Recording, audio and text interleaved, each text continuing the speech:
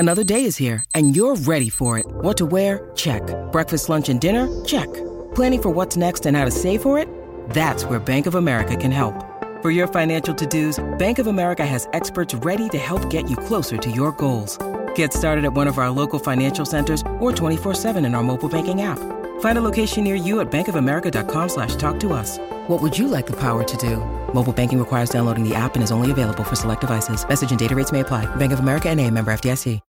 When you need mealtime inspiration, it's worth shopping Kroger, where you'll find over 30,000 mouth-watering choices that excite your inner foodie. And no matter what tasty choice you make, you'll enjoy our everyday low prices, plus extra ways to save, like digital coupons worth over $600 each week. You can also save up to $1 off per gallon at the pump with fuel points. More savings and more inspiring flavors make shopping Kroger worth it every time. Kroger, fresh for everyone. Fuel restrictions apply.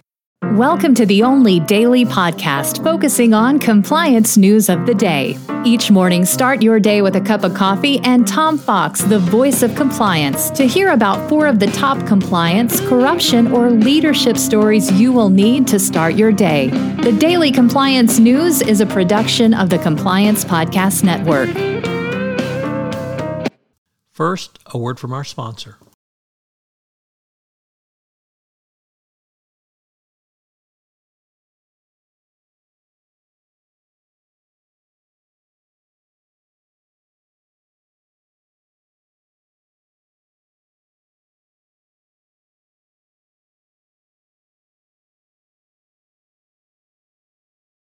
The Daily Compliance News for November 12, 2021, the Post-Pandemic Office Etiquette Edition.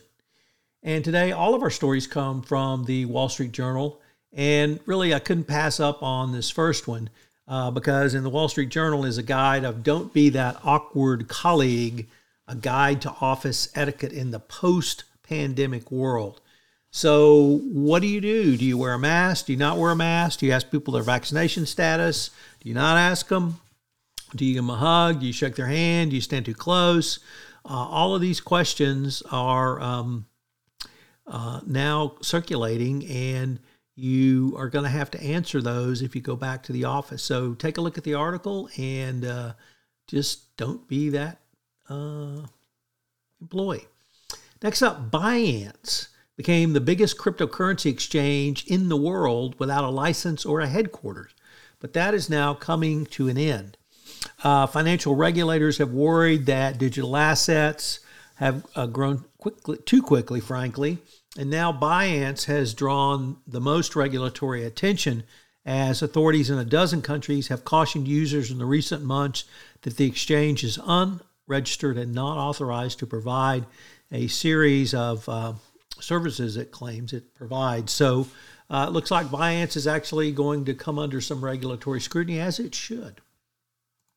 Next up, in a somewhat troubling article, there's a feud at Smithfield Food parent company, which shows the messy underside of a Chinese takeover. If you get taken over by a Chinese company, all I can say is good luck.